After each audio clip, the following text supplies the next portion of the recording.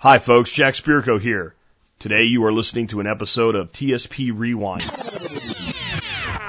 Commercial-free versions of past episodes, podcast blasts from the past. I put these up when I can't do a show due to professional commitments or rare vacations. These podcasts will appear in standard iTunes, Stitcher, and other feeds, but will be titled TSP Rewind episodes and numbered accordingly. And remember, while there are no commercials in these episodes, you can always support the show by becoming a member of the Member Support Brigade or by doing your Amazon shopping through tspaz.com. Today we are rewinding back to episode 613 of the Survival Podcast, listener feedback on genetically modified organisms. This episode originally aired February 28th, 2011. There's a better way to do this. Let me show you a better way. You don't have to be another face in the crowd. Hi folks, this is Jack Spirko with another edition of the Survival Podcast. As always, one man's view of the changing world, the changing times, the things that we can all do to live a better life if times get tough or even if they don't. Coming to you once again from Arlington, Texas, today with episode 613, February 28th, 2011. It's a Monday. It's also the last day of the month. It's 2011, and 2 months are gone. I'll give it to you that February is a short month, but there's only 10 months left in a year.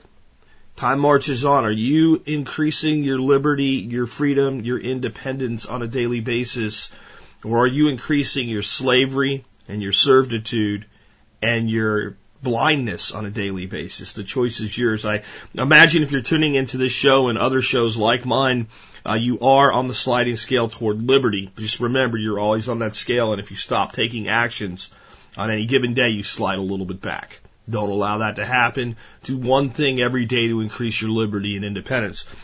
So it's Monday, and that means we're going to do a listener feedback show, right? But there's going to be a different listener feedback show. First time we've ever done this. Doing a themed listener feedback show. I put out a video over the weekend. I actually put out 3, but one was on genetically modified seeds and seed banks and hybrids and all kinds of good stuff like that. It was actually a review of a seed bank that Jeff from Directive 21 offers, but it was really more an informational review. I try to make my reviews as informational as I can.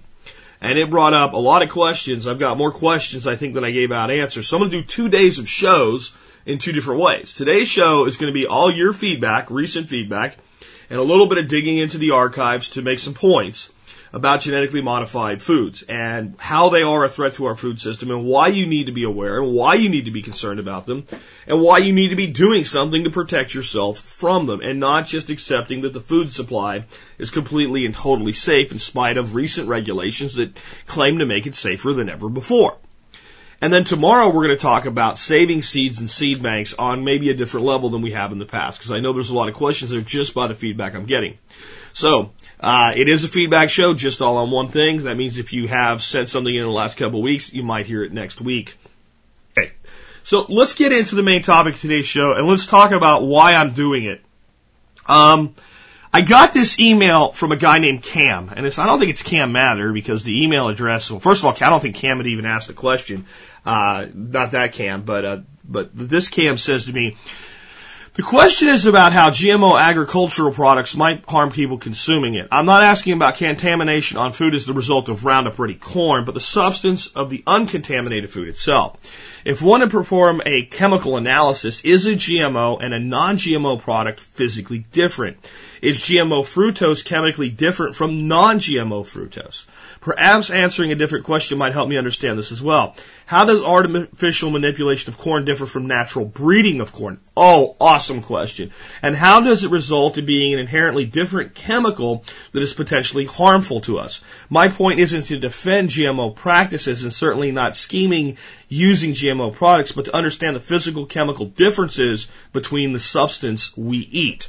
And I think it's an awesome question, even though I'm going to throw in, if the corn was safe and the chemical that was sprayed on the corn was the problem, does it really matter? In other words, when we make something like Roundup Ready soy, the only reason we do the genetic modification is so we can spray Roundup on it. So, when we use corn and we make it resistant to a herbicide like atrazine, which you're going to hear about more in a bit, The only reason we modify it that way is so that we can spray atrazine on it. But let's answer some of the deeper questions, and then we're going to start going through.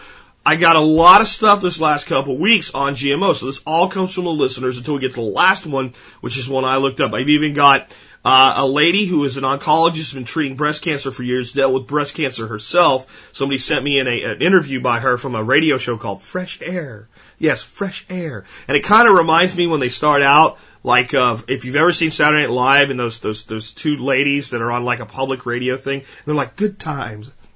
Yeah, neat. And they bring, I think, what's his name? One of the Baldwin brothers has been on there a couple times with his sweaty balls, which are these, they call him Shveddy is his last name, and they're like a chocolate ball. And a big joke about it. But if you've seen that, you know, then this is kind of like, it sounds like this kind of show.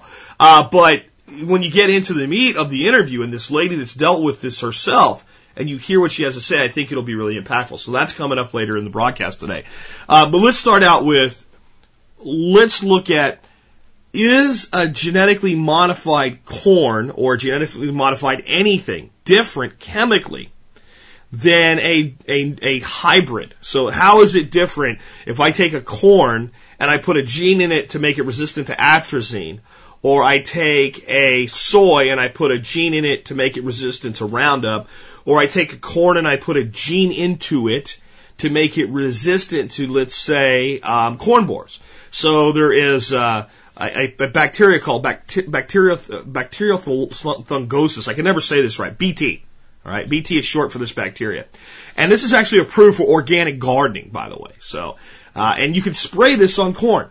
And if corn borer gets a little bit of this into its system, it's a bacteria that kills corn borers. It's supposed to be safe for you. Now, whether or not that should be okay for organic gardening, we can let that go. All right, we let that go for now. But what we do know is that corn doesn't produce BT. And it never has produced BT. And it's one of the most ancient crops that human beings have ever cultivated. There's almost nothing that goes back as far in human agriculture as the interbreeding, crossbreeding, hybridization, and development of corn. Because corn was just a grass, and the original corn looked nothing like it did today. And there's a lot of work. And tomorrow's show will go into how this work gets done, that's been done with success. So in thousands of years of working with corn has never developed this trait of producing BT or being resistant to atrazine. And soybeans have never developed this trait of being resistant to something like Roundup. So you have to stop and think and go, well, how do they do this? And this is where we go into, is it chemically different? Chemically, I'm not a chemist, and I'm not a scientist, and I don't claim to be. But I don't know if you would call it a chemical difference, but how about this? How about maybe what to me trumps it all? It's biologically different. It's genetically different. And the problem is that the gene that's being put into the plant to cause this resistance is not only not natural, it doesn't come from another plant. In some cases, it comes from a fish. So we take a fish's gene and we splice it into a corn's gene or into a cotton gene or something like that. And then we have to stop and we have to ask ourselves, well, how do we do this? Because I can't just grind up a fish into fish paste, right? And rub it on the corn and plant it in the ground. Actually, that would probably work really good because I would provide a high nitrogen source for the corn. But no matter what I do, I cannot make a fish and a corn interbreed. You know, I can't put the corn in a bed, like a fish make a bed to spawn in, and have the fish spawn on top of the corn and get some of the genetics of the fish into the corn. It doesn't work. So how the hell do you get the gene from a corn or fish into a corn? This is the interesting part.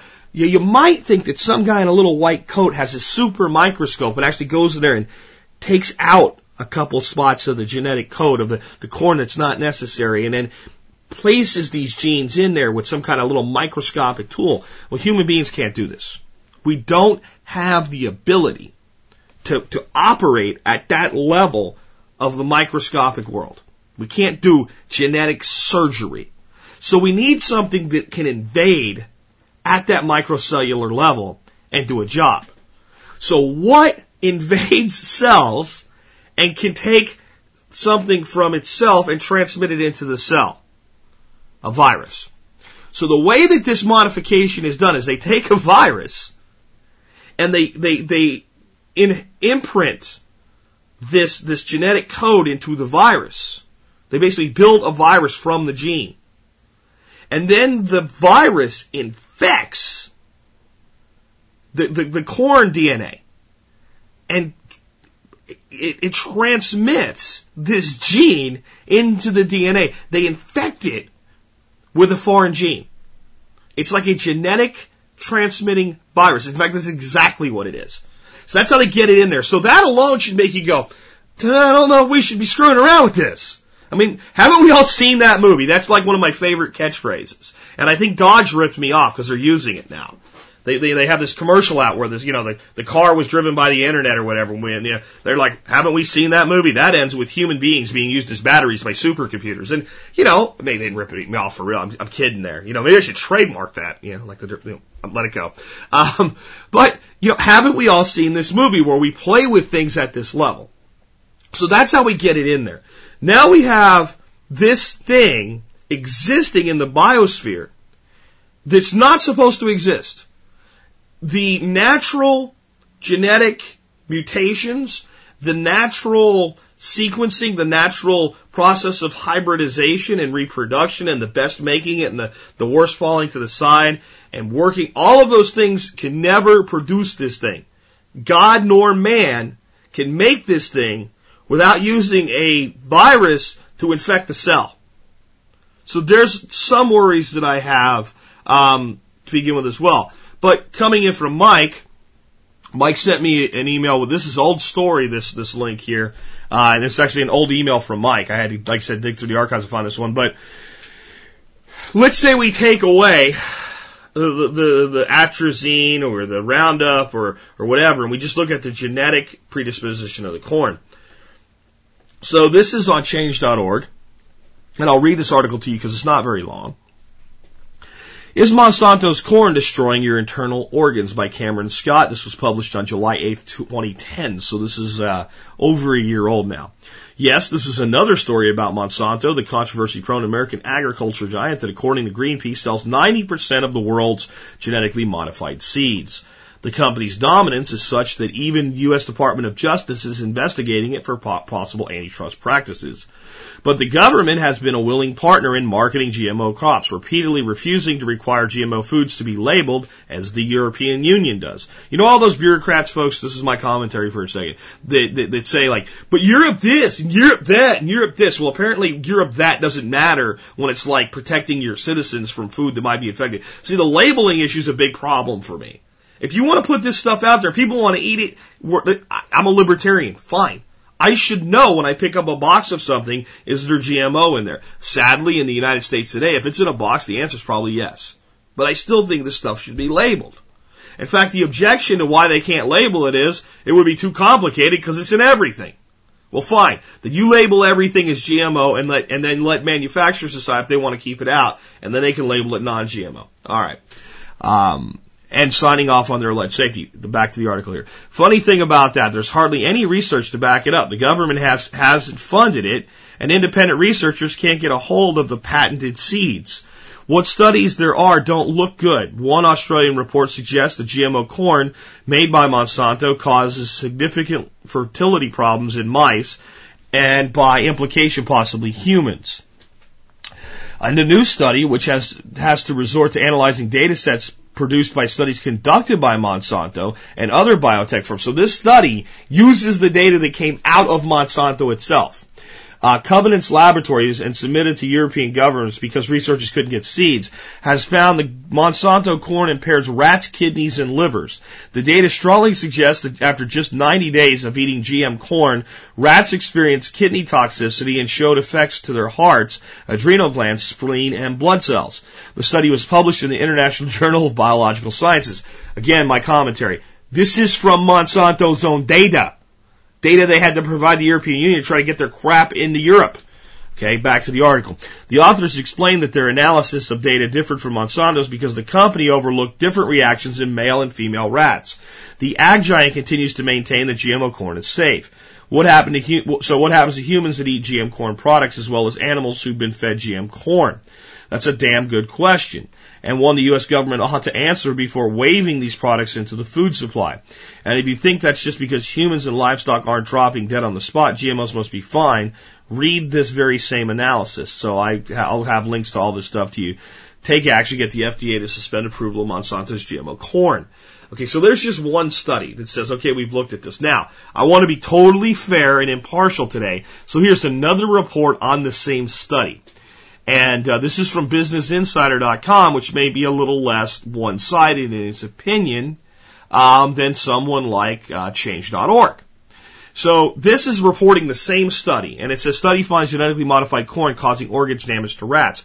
I want to read you one part of it that goes back to our original question here, and kind of, look at a different angle on this, like what might have caused this damage.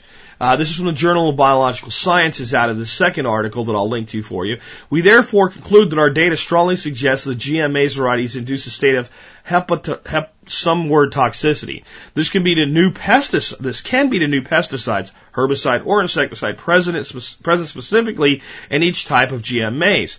Although unintended metabolic effects due to mutant properties of GM transformation process cannot be excluded. All three GM maize varieties contain a distinctively different pesticide residue associated with particular GM event. Glyphosate, AMPA, and NK603, modified CRY1AB, and MON810, modified CRY3BB1 in MON863. That sounds like good, yummy stuff to be eating, doesn't it? These substances have never before been an integral part of the human or animal diet, and therefore their health consequences for those who consume them, especially over long periods of time, are currently unknown. In conclusion, our data presented here strongly recommends additional long-term up to 2-year animal feeding studies be performed in at least 3 species, preferably also multi-generational, to provide true scientifically valid data on the acute chronic toxic effects of GM crops, feed, and foods. So what I wanted to read that to you and explain to you here is that when this study came out, there were billions of bloggers saying, see, Monsanto's killing us with GM corn. And the actual study said, well, we don't really know what's killing us, but something's killing something. And it could be the mutation, it could be the pesticide. What I find interesting is the results of the rats having liver and kidney failure were fairly uniform from 3 different varieties of corn. And these 3 different varieties of corn were modified and were receiving different pesticides and herbicides. So either all the pesticides and herbicide residue caused the same result in the rats, or the more thing, if we look at Occam's razor, right, the simplest solution is usually the answer. The common link is actually the GMO corn. But I'm going to go back to something I said earlier. Does it really matter? Does it really matter if the genetic mutation of the crop is what's going to cause your liver to fail, or the spray they spray on the corn or whatever food substance after they do the mutation? In fact, I would submit to you, and I want you to think about this in a totally new way. Let's say that these genetic mutations in these seeds is completely safe for human beings. It's okay to take a virus and splice a gene in and infect a DNA strand with a virus. It's okay. It won't hurt you in any way. I'm not saying it really would. I'm going to say let's suspend all doubt and just for a minute just accept the fact that maybe it is. I would submit to you that may actually be worse. It may actually be worse. And here's why. If the genetic modification is the problem, some GMOs may be worse than others. Okay? Some GMOs may not cause any problems. Some GMOs might cause very severe problems, and many GMOs might cause moderate problems if GMO is the problem in itself. If modifying the food to be sprayed with toxins, it means that the toxins are the problem, then we get uniform infection of the food supply from one end to the other. Doesn't matter how bad or how safe the GMO modification is, as long as we're modifying these substances to be sprayed with herbs and pesticides, then we're actually increasing the amount of pesticide and herbicide going into the food supply and therefore our cells, and then therefore the organ damage goes up exponentially. So even if the food's safe, and I don't believe that it is, and here's the thing, what I think we really have here is we have a genetically modified food that we don't know what its long-term consequences is on the human body. And we have things like atrazine. And we have things like Roundup. And we have things like glyphosate and AMPA in NK603, whatever the hell that is. And we have these things, see, in the past. This is the big thing that I think gets missed with GMOs. And I'm glad that Cam asked the question because it makes us go deeper into the problem and see not, well, the food's safe, but the food might not be safe, and this definitely isn't safe. When you grew a soybean in the past, you could only use a herbicide so long before you planted to kind of clean out the field, and then you could maybe spray around your borders, and that might have some water wash into and it wasn't good, but, you know, if you used too much of an herbicide, the soybeans itself died, and no farmer would kill their own crop intentionally. So that limited the herbicide. And pesticides sometimes have a detrimental effect on the growth rate of a plant. So now we take the plant and we modify it so that we can spray it at will, and we literally saturate the entire field while the plant is growing, and into the plant through absorption, and into the plant from, you know, the plant taking up irrigation through the root system, and into the plant go the toxin. And then the toxin, you know, because now we don't just spray it once. Well, my God, I mean, the soybeans, the canola, the corn, whatever, can handle it. So it's just barely started, and we spray it to give it a head start. And now it gets up to about, you know, hip high. Well, hell, there's some weeds they're starting to adapt to this Roundup. Just spray it again. And then maybe we spray it one more time.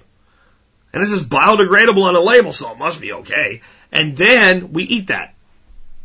So I want to know how anybody could think that's safe. I just don't understand how anybody could think that's safe. Now going on to, and I want to be clear, my TFH radar is going off. For those of you who don't know what TFH radar is, that stands for tinfoil hat radar.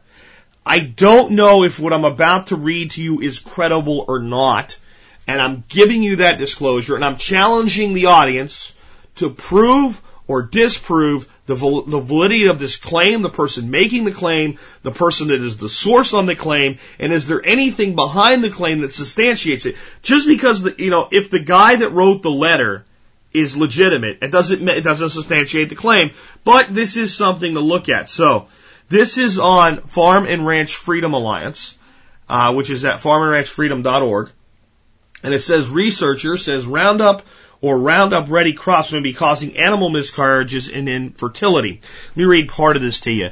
One of the nation's senior scientists alerted the federal government to a newly discovered organism that may have the potential to cause infertility and spontaneous abortion in farm animals, raising significant concerns about human health.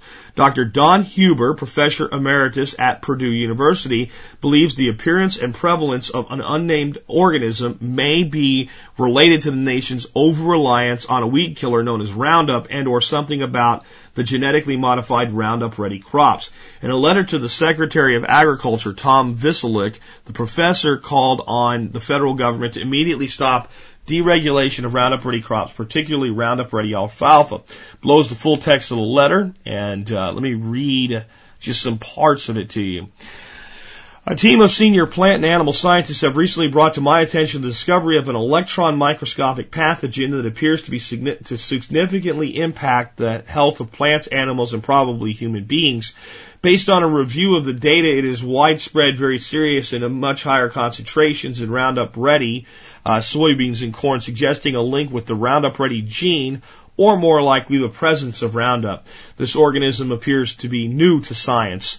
This is a highly sensitive information that could result in the collapse of U.S. and soy export markets and significant disruption of the domestic food and feed supplies. That one line is a big part of my tinfoil hat radar. I don't know that this one guy could send a letter like this and really have that impact or believe that he would. So I don't know on this. On the other hand, back to the letter, on the other hand, this new organism may already be responsible for significant harm. See below. My colleagues and I are therefore moving our investigation forward with speed and discretion and seek assistance from the USDA and other entities to identify the pathogen's source, prevalence, implications, and remedies. Let me read some parts of it. I'm skipping down now.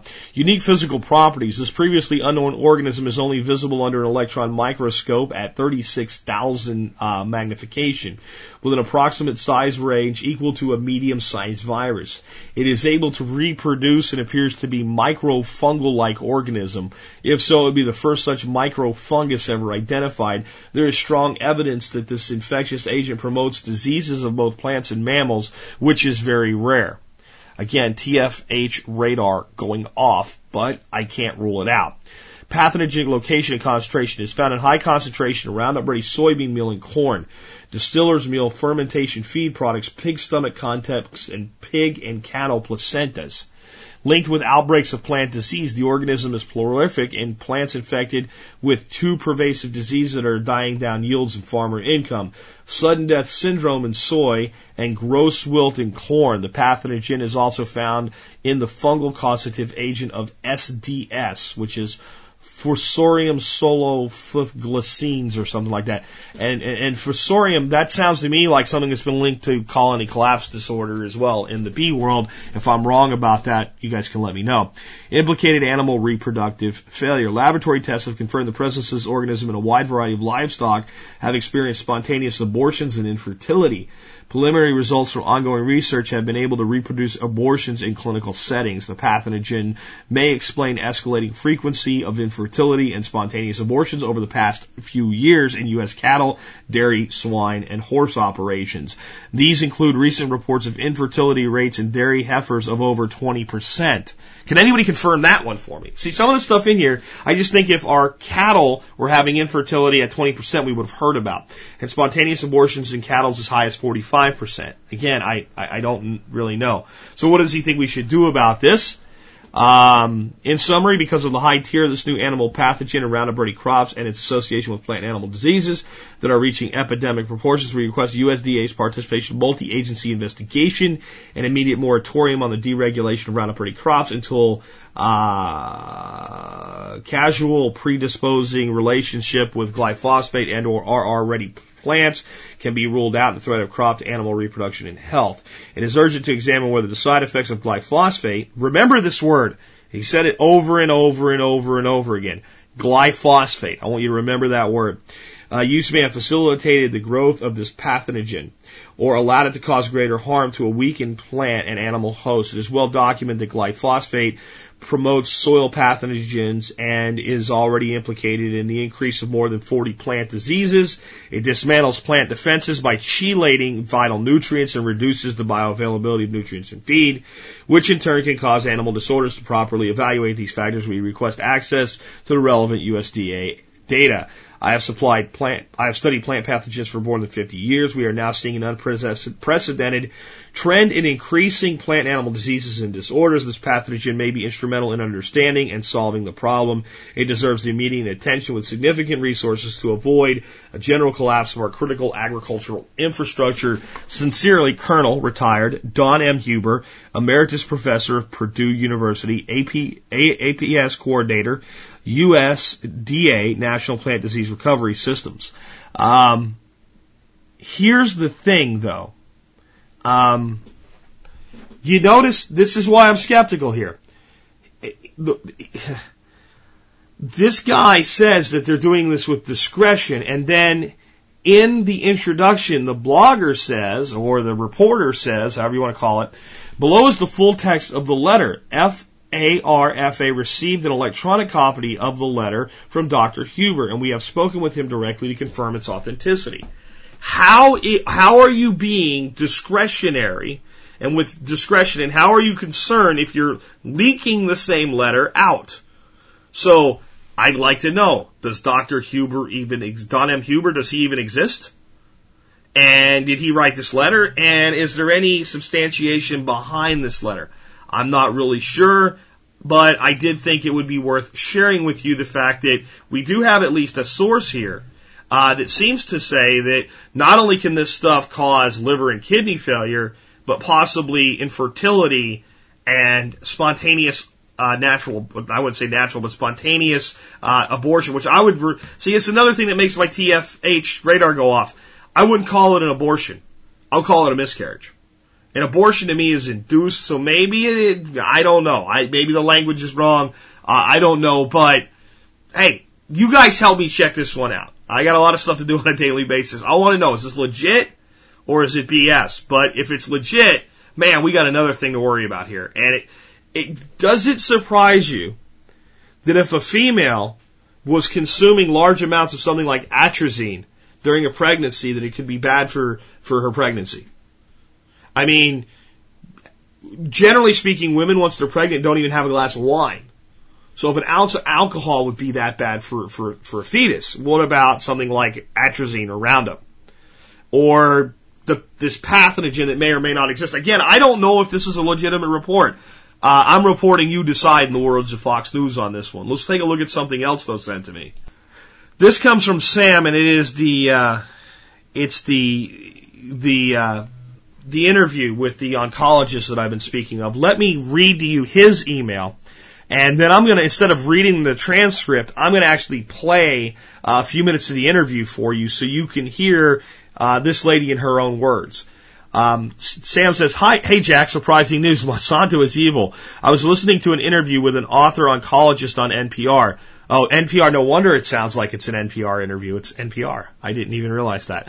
That's what I was saying earlier about it sounding like it came from that public radio thing on they make fun of on Saturday Night Live. Suddenly she shifts into Jack Spirko mode and is talking about Roundup and GMO. She was explaining why breast cancer rates have increased so much. Part of her answer with the link at the end, you have to expand to see the transcript.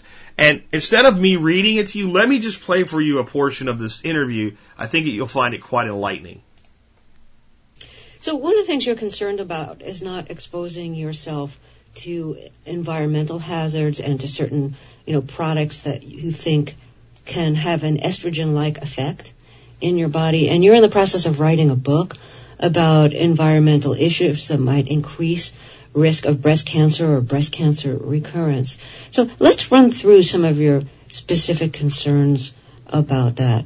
I don't know if you want to start with food. Well, let me just say that breast cancer used to be pretty uncommon about 100 years ago. And what's happened is that the breast has become the favorite place for cancer to occur in this day and age. And we all know people, I think I can say this and speak for everybody, we all know people who have had breast cancer. So what are some of the explanations of why the breast has become the favorite location for cancer? Well, most people think it's all about family history and genes you may have inherited from your family. But actually, the breast cancer genes only explain 5 to 10% of breast cancer cases today. And those are ancient, stable abnormalities.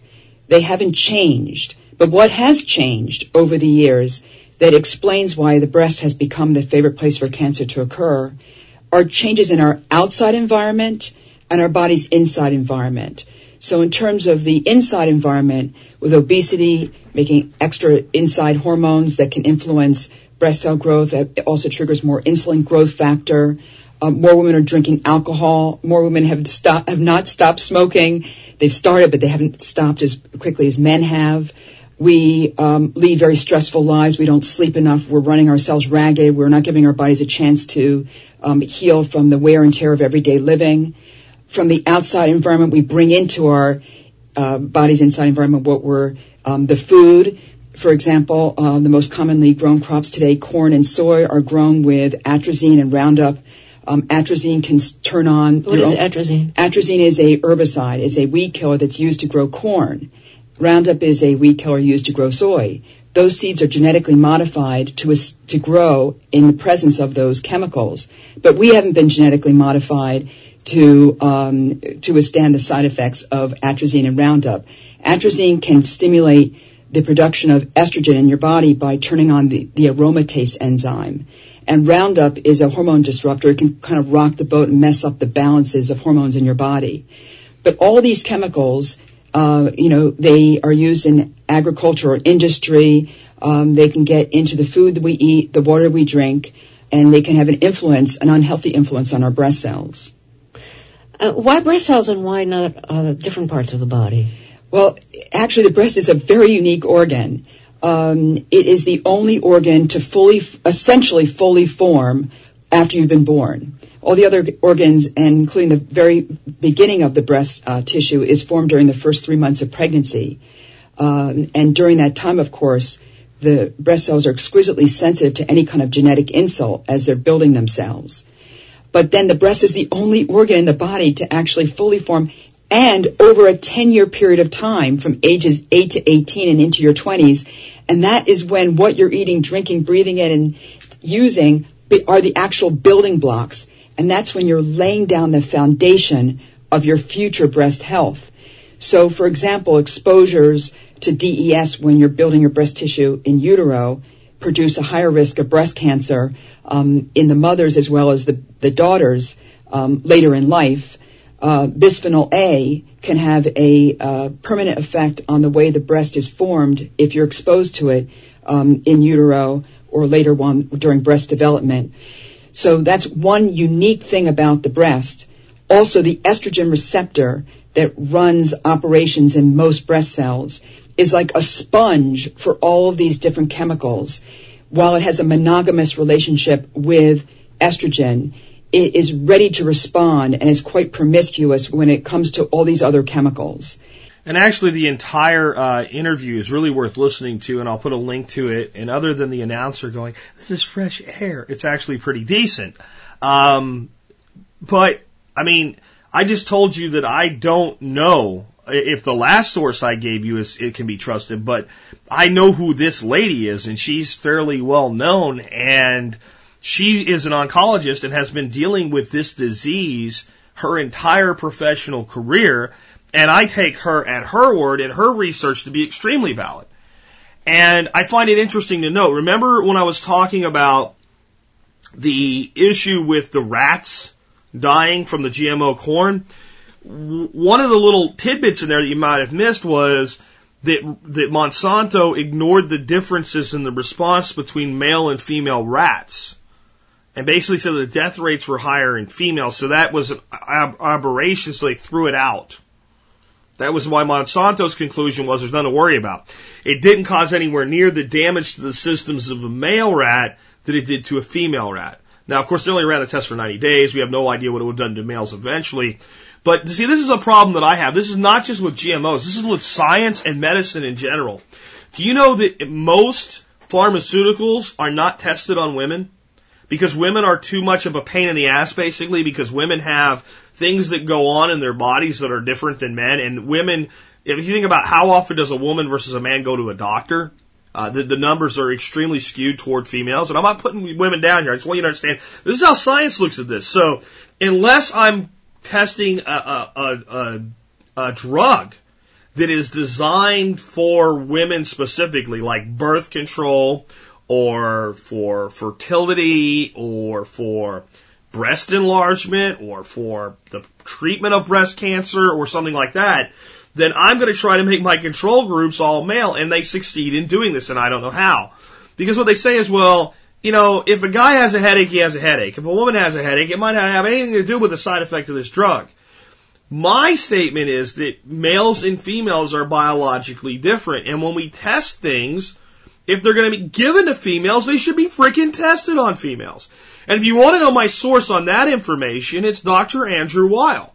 And the book you can read where he outlines this completely is called 8 Weeks to Optimum Health. And one of the things he discusses is the overuse of pharmaceuticals and making sure you're only taking medications you actually need. And he gives these examples. Now, this guy's a physician, right? He dealt with drug trials. So I take him at his word as well.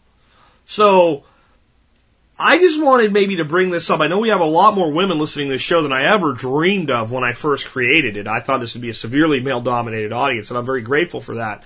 And I also know that all the men out there probably have women in your lives. And this is another reason to be concerned about genetic modified foods. And again, back to the original question from Cam. Is it the GMO or is it the stuff they spray on the GMO plant? And my response, it's probably both, at least in my gut instinct, but does it really matter? If your daughter, your wife, yourself, if you're female, your grandmother, your granddaughter ever encounters breast cancer, a horrible disease, and it's caused by GMO corn, or it's caused by GMO corn sprayed with something it was modified to be sprayed with, do you really care which one was the problem? Or do you care that it's done at all? And this is how I view the entire thing.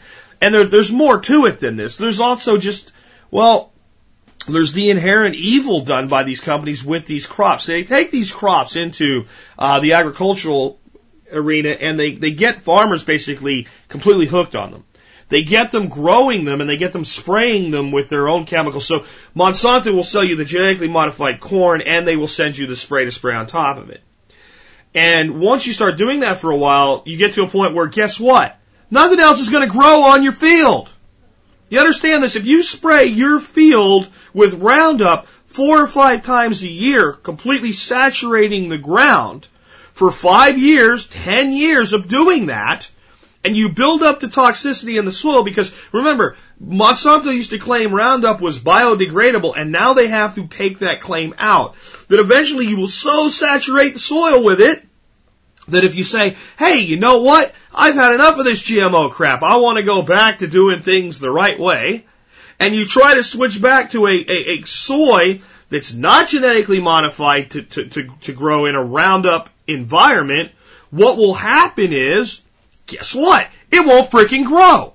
And legumes in particular, and a soybean as a bean is a legume, are very, very susceptible to herbicides, far more than most other plants. So now the farmer that was growing soy can't even change his mind. And who talks about that? Who has even told you that? Where have you heard that before? But tell me, does it make sense to you? That if you saturate 1,000 acres of flat land in the middle of the Midwest, if you saturate it for a decade, 5-6 sprayings a year of Roundup, that after 10 years, normal food won't grow in that earth anymore? You can't even change your mind and go back? Oh, well, it washes out of the soil eventually. Great, where does it go? Where does it go? Oh, I don't know. Maybe into places like, I guess if it washes out, it goes wherever the water goes. And where does the water go? Lakes, rivers, streams. So where does most of it end up eventually in the middle of the United States? The Mississippi River. And where does that end up? The Mississippi Delta. Where does that end up? The Gulf of Mexico. And no one sprayed this shit at the levels that it's being sprayed at today until we modified the plants so it was acceptable to spray them with it. And that's why I say, are we insane? Are we absolutely insane for doing this to ourselves? And I think we are. I think that anybody that would look at this and go, oh, this is acceptable use of our natural resources, this is acceptable treatment of our food supply, has to be bat crazy nuts. And you'll hear people say, well, if we didn't do this, there'd be people starving to death. Well, first of all, there's people starving to death right now. So don't believe that pile of steaming bullshit, because that's what it is. It's a steaming pile of bullshit. There's people starving all over the world right now. And there's probably just as many people starving per capita in the world today as there was 25 years ago before we really started doing this shit to our ecosystems and our food supply. Next, there's plenty of land to grow food in these third world nations, but they're not growing food, they're growing mass grains for exportation because they are literally in hock to the International Monetary Fund. Because the IMF, in conjunction with these agricultural giants, go into these third world nations, loan them money at usury interest rates, put them in debt, and then force them to seize land from their citizens, grow wheat and barley, and export it to pay their debts. Sound familiar? It's exactly what we've done to our farmers in America. So in America, can't do that to the whole country, so you do it to the individual farmer. So then you take that concept and you export it into the third world. Great. So these are some additional things that are going on. Before I keep going, let me bring a few more things in for you today. So this has been around a lot. I wanted to find a good, credible source for you of the information, so it actually comes originally from the Associated Press. This particular place I'm citing, it is on Bloomberg Business Week, which would be someone that would generally stick up for a very profitable company like Monsanto. So let's see what they have to say. Experts, contamination from GM alfalfa certain. Not likely, certain. All right. By Michael J. Crum, Des Moines, Iowa. Agricultural experts say it's inevitable that organic and conventional crops will be contaminated by genetically modified alfalfa recently deregulated by the U.S. government, despite assurances by the Agricultural Secretary Tom Visick that steps will be taken to prevent that. Visick announced late last month that the government was deregulating alfalfa seeds developed to resist weed killer Roundup. Opponents say the widespread planting of genetically modified alfalfa will result in pollen from those plants spreading to organic and traditional crops, destroying their value. Iowa State University agronomist Jeff Wolt says some degree of cross-pollination will happen no matter what. Experts say there's no health risk, and alfalfa is used mostly for hay and cattle. But some consumers don't want to eat foods from animals that have consumed genetically modified plants. Huh! I just want to go back to the title. Contamination from GM alfalfa certain. This is what I wanted to talk about with this. We'll get deeper into what the alfalfa means in a second. One of the ancient principles of agriculture is that if I'm farming in an area or ranching in an area or whatever, let's say I'm farming because it's easier to explain this way, and I've got a great big field full of all different kinds of vegetables and grains, and I'm doing my farming, but I have no fences. And you move in and you decide that you're going to raise cattle and you have 1,000 acres next to me. Well, it is not my responsibility to put up a fence around my property where I already was. It is your responsibility because you are bringing the cattle in to fence them out. And this goes back to pre-biblical days, that this has been understood as a common sense logical approach to the fact that different people own different land and that, you know, when we look at that, we have to say, well, is it your ox goring mine or my ox goring yours? To actually go into the Bible for just a fraction of a second there. I believe that's from Exodus or Leviticus, one or the other. And if it's my ox goring your ox, then it is my responsibility to control my ox. So if you did set up a cattle ranch next to my farm and your cattle went into my farm and damaged my crop, I would be able to sue you. And successfully. And I don't think anybody with a reasonable mind in any way, shape, or form would go, that's not fair. I think most people would go, well, that makes perfect sense. Of course you'd be able to sue. You had your crop sitting there, the person brought their cattle in, the cattle went and ate your food, it's their responsibility. GMOs, see, let's say I'm selling organic alfalfa, and I've got people that I sell my hay to that grow cattle. And those cattle are largely grass-fed, but during certain times of the year, there's not enough pasture for them, or there's snowfall, and the cattle can't get enough food, so they need someone to provide them with alfalfa. So they can be considered grass-fed beef still, and organically grown and healthy, and they don't have any genetic modification in them, they don't have any toxins in them, and the person buying the beef knows what they get. So I have this nice little business. I grow organic alfalfa. It takes more work, but I sell it for more money than the guy down the road growing the GMO, herbicide-ridden, fertilized alfalfa. And I have my clientele and he has his clientele. Now, the wind blows, the pollen from the guy up the road's field comes down and contaminates mine. And eventually my customers say, I want proof that we're paying a premium for a premium product. So I take my seed that I'm saving, and I take my alfalfa that I'm producing, and I send it off to a laboratory, and I pay for an independent third-party test. Because it's a reasonable request from my customers. And it comes back and it says, you know what? You've got genetically modified alfalfa in your field.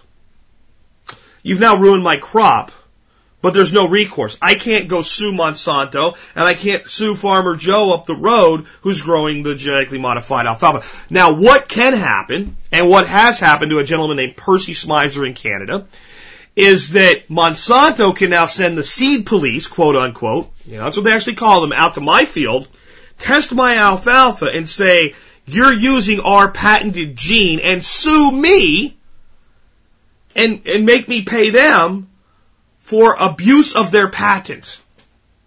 And you want to know why I hate Monsanto? You want to know why I hate this entire industry? Even if it was healthy, do I not have a right to maintain the integrity of what I'm doing And if that is violated, should I not have recourse to go back and say, you're ox gored my ox. You've damaged my crop. I can't sell it as what I was selling. My premium is gone. If nothing else, I was selling it for, X dollars a ton, and now I'm selling it for Y dollars a ton because I have to sell it to the same open market. You owe me the difference. And if that was possible, all of this shit would stop because they can't do it. They can't produce this stuff without infecting everything else. So we got an oncologist saying, hey, this stuff's causing an increase in breast cancer and other female health problems. We've got an unverified source, but it might be credible, that says it's causing fertility and abortions. We've got verified data from Monsanto itself that it's causing kidney and liver failure. Whether it's the crop or what's sprayed on it, it doesn't matter. We've got the fact that it invades organic production. We've got a guarantee from experts that it will always invade, that it will always escape, that it will always cross-pollinate. Once it's out, it's out. Most of this crap we can't even stop now. All we can do is stop producing it, and hope that over time, as we keep putting good, fresh, quality genes in, that it trickles itself out down the bottom. And that would be a very long process to get that done now. But again, I want to ask you, how many of these fields where they've been dosing the field with atrazine and Roundup and all these other weird chemicals for a decade or more, how many of those fields will grow anything today if we don't put a resistant variety seed into the ground? Even if we stop spraying. Now, let me ask you another question.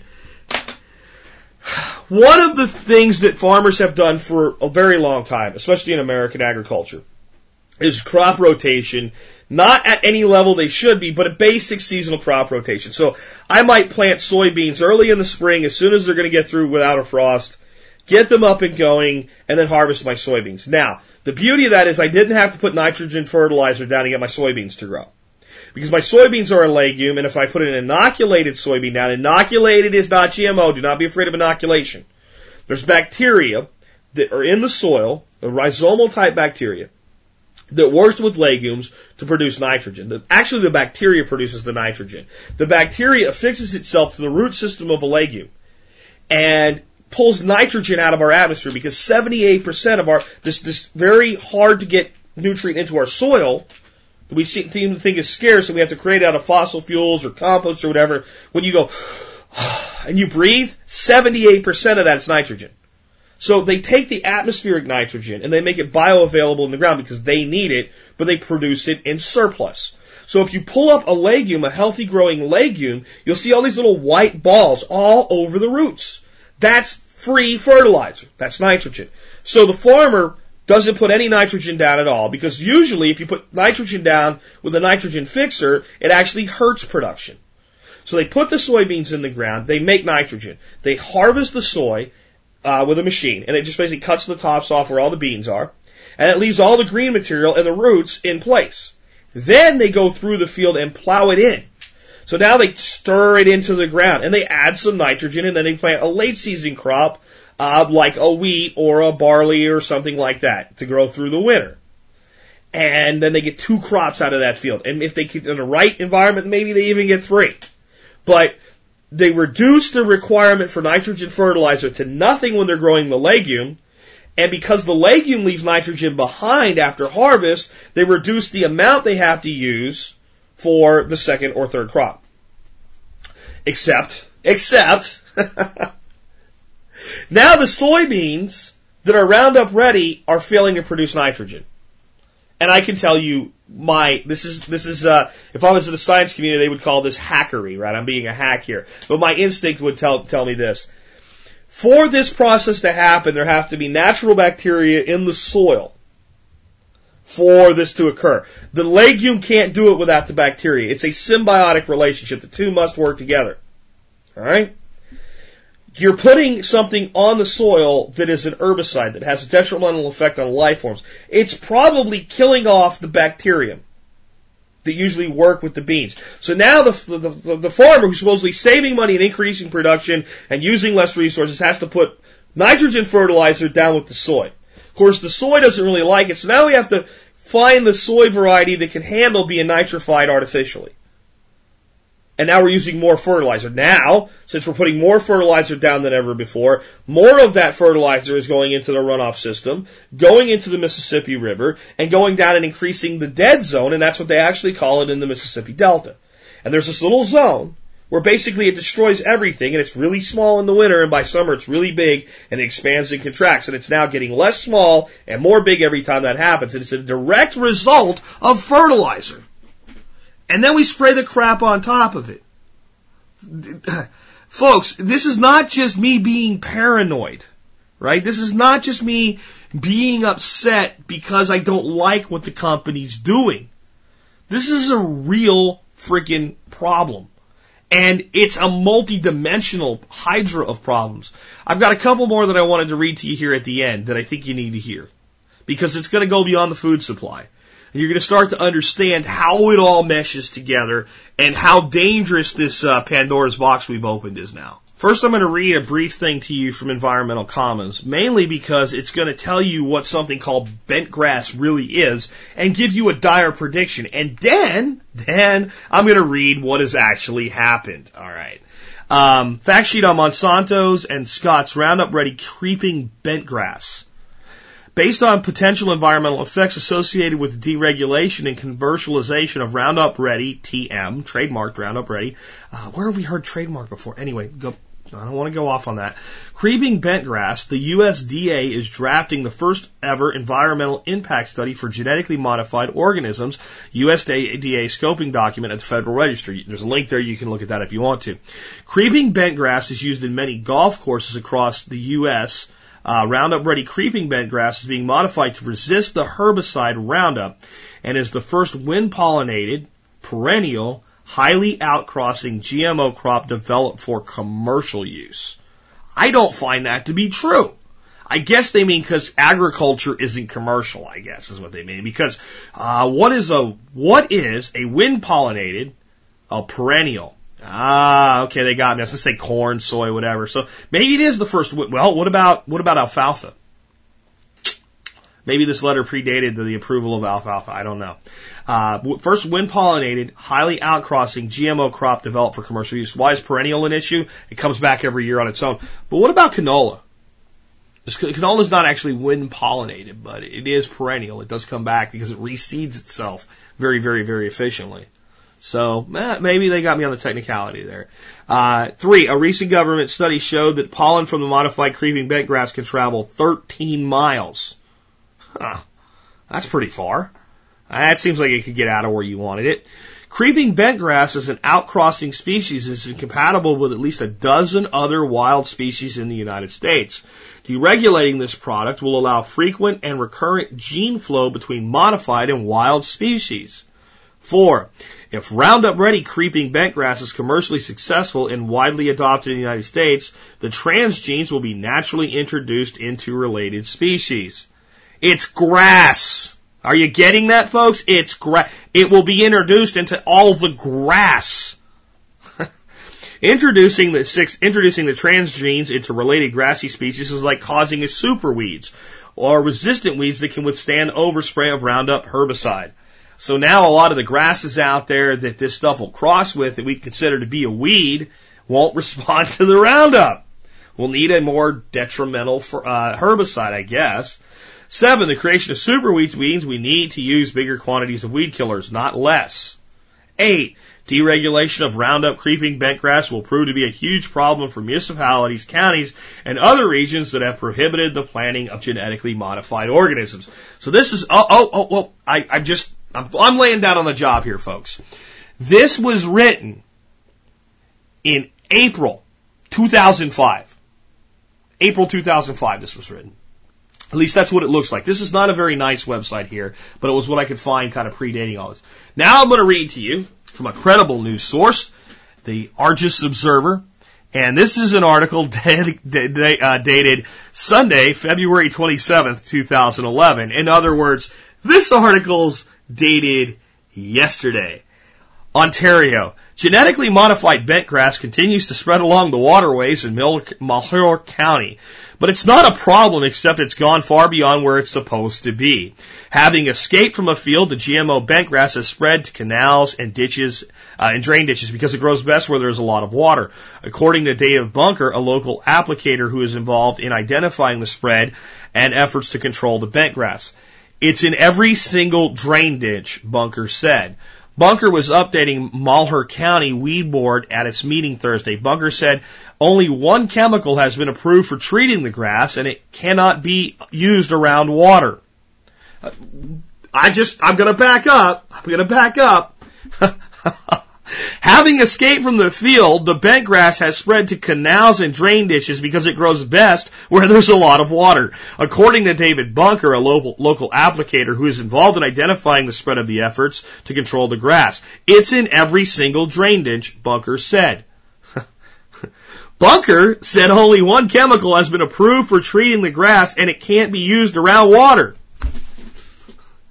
Haven't we seen this movie? Again, right? He will be spraying in March, but only has about a 5-day window, as there will be 21 days between the application of this pesticide and the arrival of water. So apparently everything's dry there, and if you hit this 5-day window, there's enough time for this chemical, supposedly, that's so strong it'll kill something that resists Roundup to be out of the way before the water gets there. Back to the thing.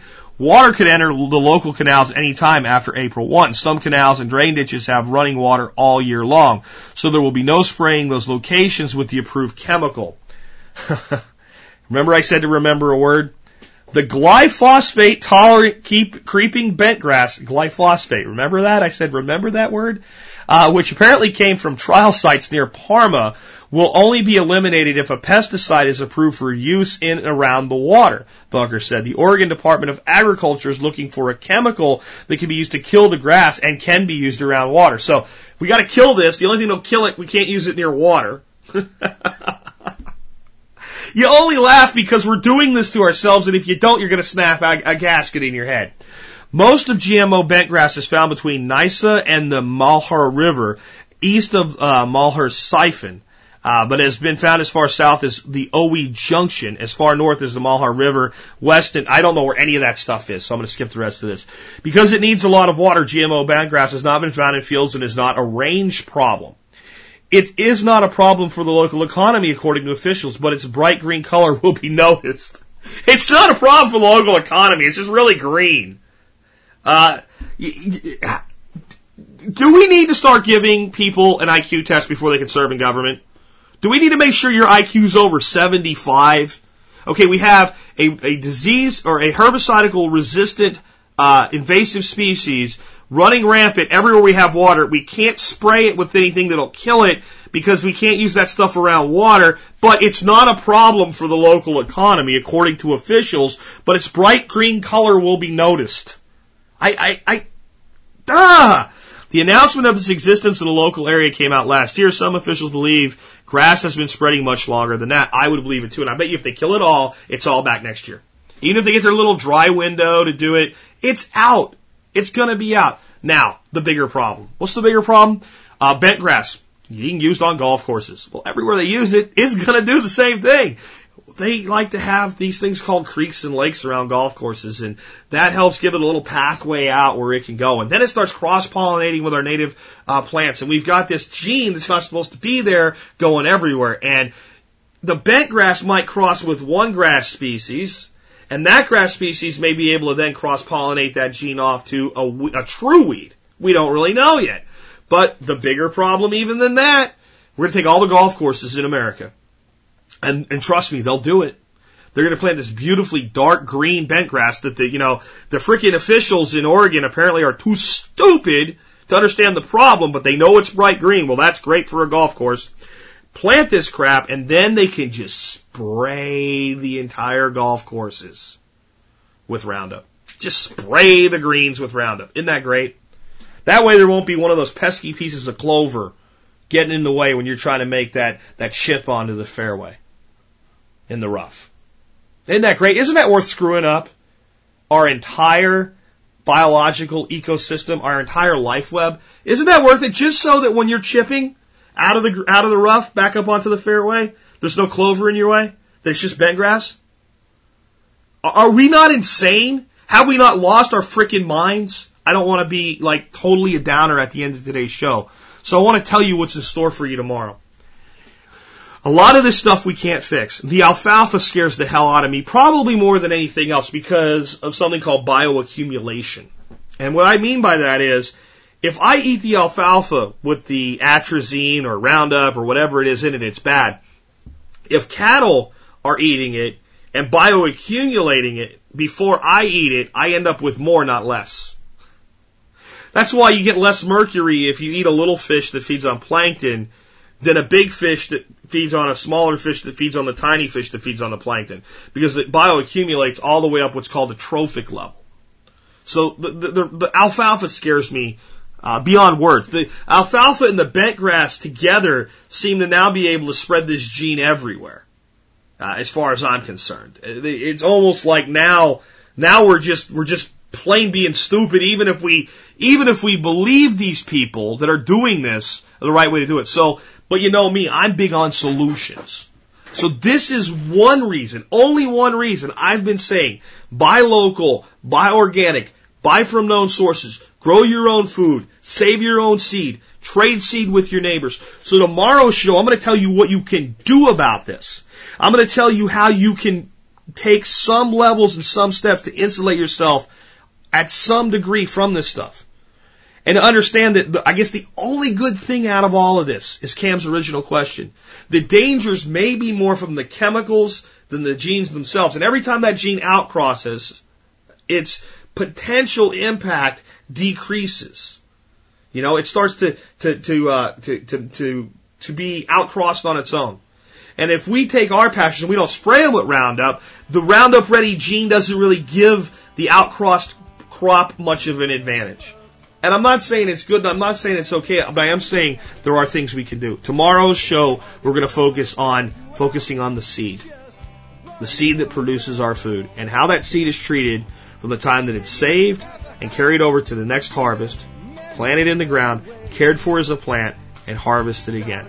We're going to talk about personal seed banks. We're going to talk about commercially available seed banks. And we're going to talk about setting up seed exchanges. We're going to talk about the places it's already available to do that. We're going to talk about getting smarter with your seed exchanging, though. And doing things like working with local neighbors and things like that as well. So you develop more and more, locally adapted strains. So that if you and a neighbor are actually working with the same tomato, but you're 5 miles apart, swapping some of those seeds are going to increase the genetic diversity and still have the inherent, local adaptation in place. We're going to talk about all kinds of things like that, because a lot of what I told you about today, there's not a hell of a lot you can do about it. I'm going to tell you what you can do tomorrow. And with that, this has been Jack Spirko with another edition of the Survival Podcast, helping you figure out how to live that better life if times get tough, or even if they don't. It's in our food these days, you know it's on our TVs. Sometimes we forget we are what we eat. I don't know the answer. It's like there's nothing I can do. It's the price we pay, I guess, and we follow all the rules. There's a better way to do this. Let me show you a better way. You don't have to be another face in the crowd. You don't have to live the way they tell you to. Make your own way, and the others will follow. Revolution is you. Revolution is you.